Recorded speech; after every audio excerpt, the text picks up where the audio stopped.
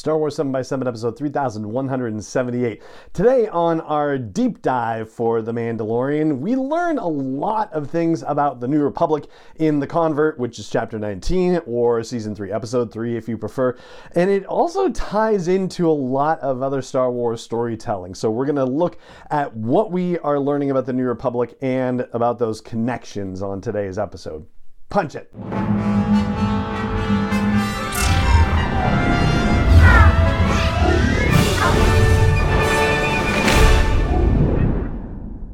Hey Rebel Rouser, I'm Alan Voivod and this is Star Wars 7x7, your daily dose of Star Wars joy. And thank you so much for joining me for it. So I want to start out by saying, first of all, that I don't trust Elia Kane. And once again, let's just give massive kudos to Katie O'Brien for such an intense and fanatical performance as the former Imperial Communications Officer with some very mysterious agenda going on. But when she says to Dr. Pershing that the New Republic means well, but it's struggling, it's really hard to take her at face value knowing what happens for the rest of the episode. However, there may be some truth to what she says. Of course, there's all the Star Wars storytelling that's come since. I'm thinking also of Bloodline by Claudia Gray, which granted takes place more than a decade after the events of this episode, but still. We also have evidence to consider that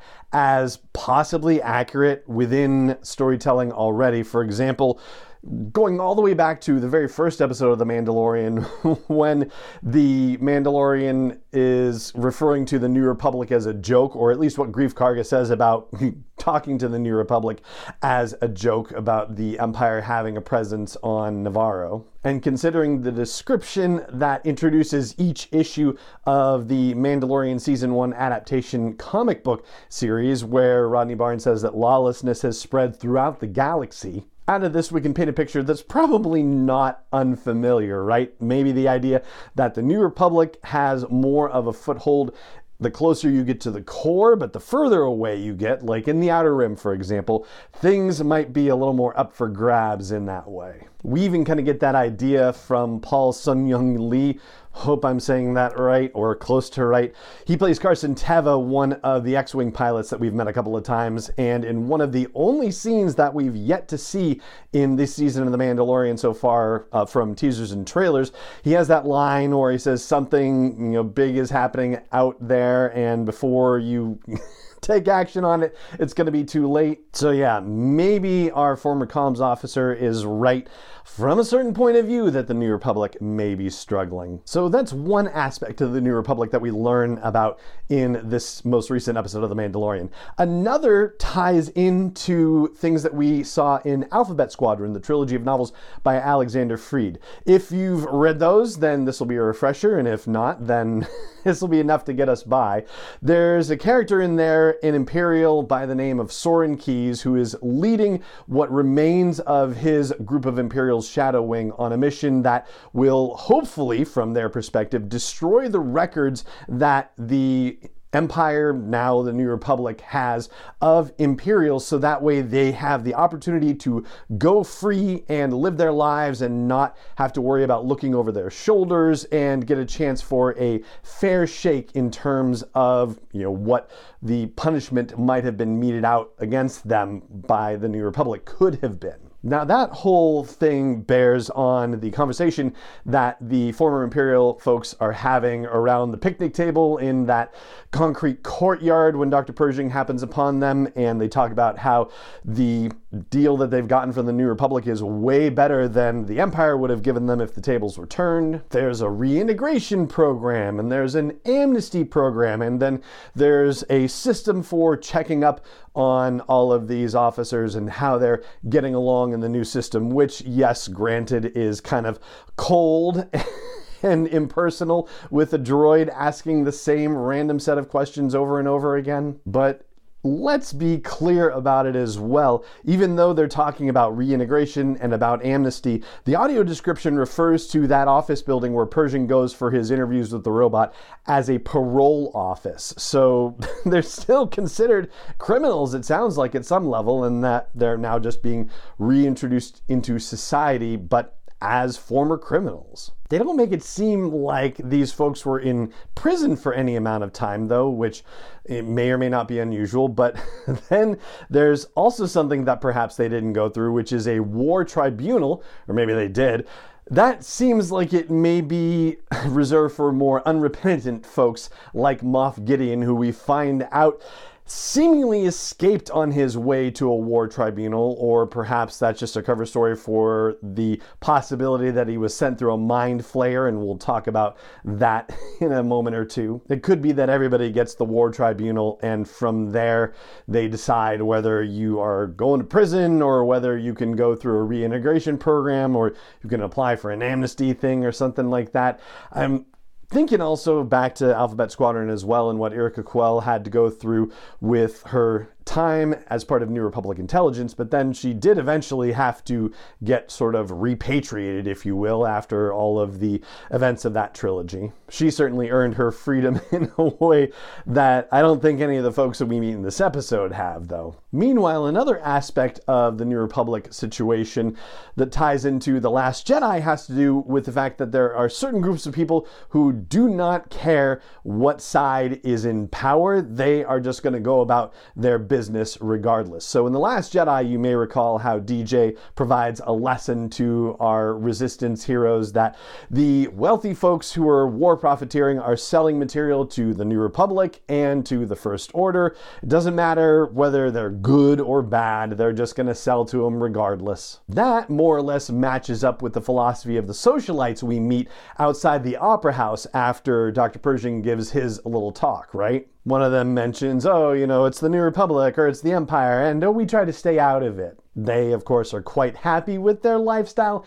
as it is, which seems to be a very rich and famous lifestyle, if you will. And so they're not going to let a change in government affect how they are getting to live their lives. And a last thing I want to flag about the way the New Republic is operating happens to tie into the Andor series. We talked about how the plight of Cyril and the plight of Dr. Pershing is similar in that once they are taken out of their dream jobs, they are put into cubicles and have to deal with assignments that are definitely below their level of expertise. But in particular, for Dr. Pershing, he discovers that one of the things he's doing is archiving Imperial technology that is to be disposed of. And his reaction is, but some of this technology could actually be useful. Now, this ties in a little bit to our discussion yesterday about whether he actually is operating from a good place, and I do want to believe that he is, that he actually has good intentions at heart about this. But it put me in mind of Nemec in Andor and how he talked about the fact that using Imperial technology makes the rebels vulnerable.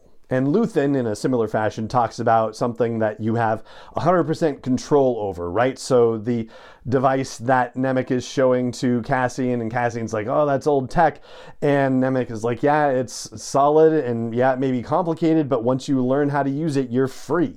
It seems like the New Republic is operating on a similar principle of Nemec's in that they are trying to dispose of Imperial technology, and they're using Dr. Pershing to help with that. But not entirely. And we get a demonstration of why it's a bad thing to hold on to this stuff. Ironically, in fact, because the device that they put Dr. Pershing into near the end of the episode, he describes as a mind flayer, but according to the technician, if they use it at very low levels, it can actually be useful for alleviating the traumatic effects of Imperial indoctrination. And that technician is like, I've used it myself, and I think it's great. So sure, that may in fact be the case, but as we see from leaving Elia Kane alone with the device, it can still be used for nefarious purposes and used to its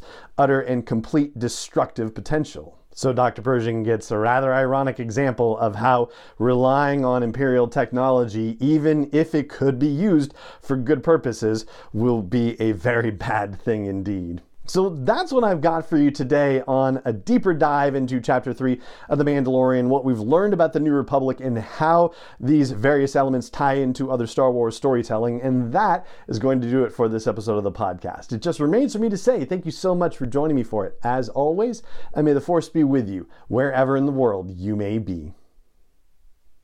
7x7 is not endorsed or sponsored yet by Lucasfilm Limited, Disney, or 20th Century Fox, and is intended for entertainment and information purposes only. Star Wars, the Star Wars logo, all names and pictures of Star Wars characters, vehicles, and any other Star Wars related items are registered trademarks and/or copyrights of Lucasfilm Limited, or their respective trademark and copyright holders. May the Force be with them. All original content is copyright 2021 by Star Wars 7x7. We hope you love it. Say goodbye to your credit card rewards. Greedy corporate mega stores, led by Walmart and Target, are pushing for a law in Congress to take away your hard-earned cash back and travel points to line their pockets. The Durbin-Marshall credit card bill would enact harmful credit card routing mandates that would end credit card rewards as we know it. If you love your credit card rewards, tell your lawmakers, hands off my rewards. Tell them to oppose the Durbin-Marshall credit card bill.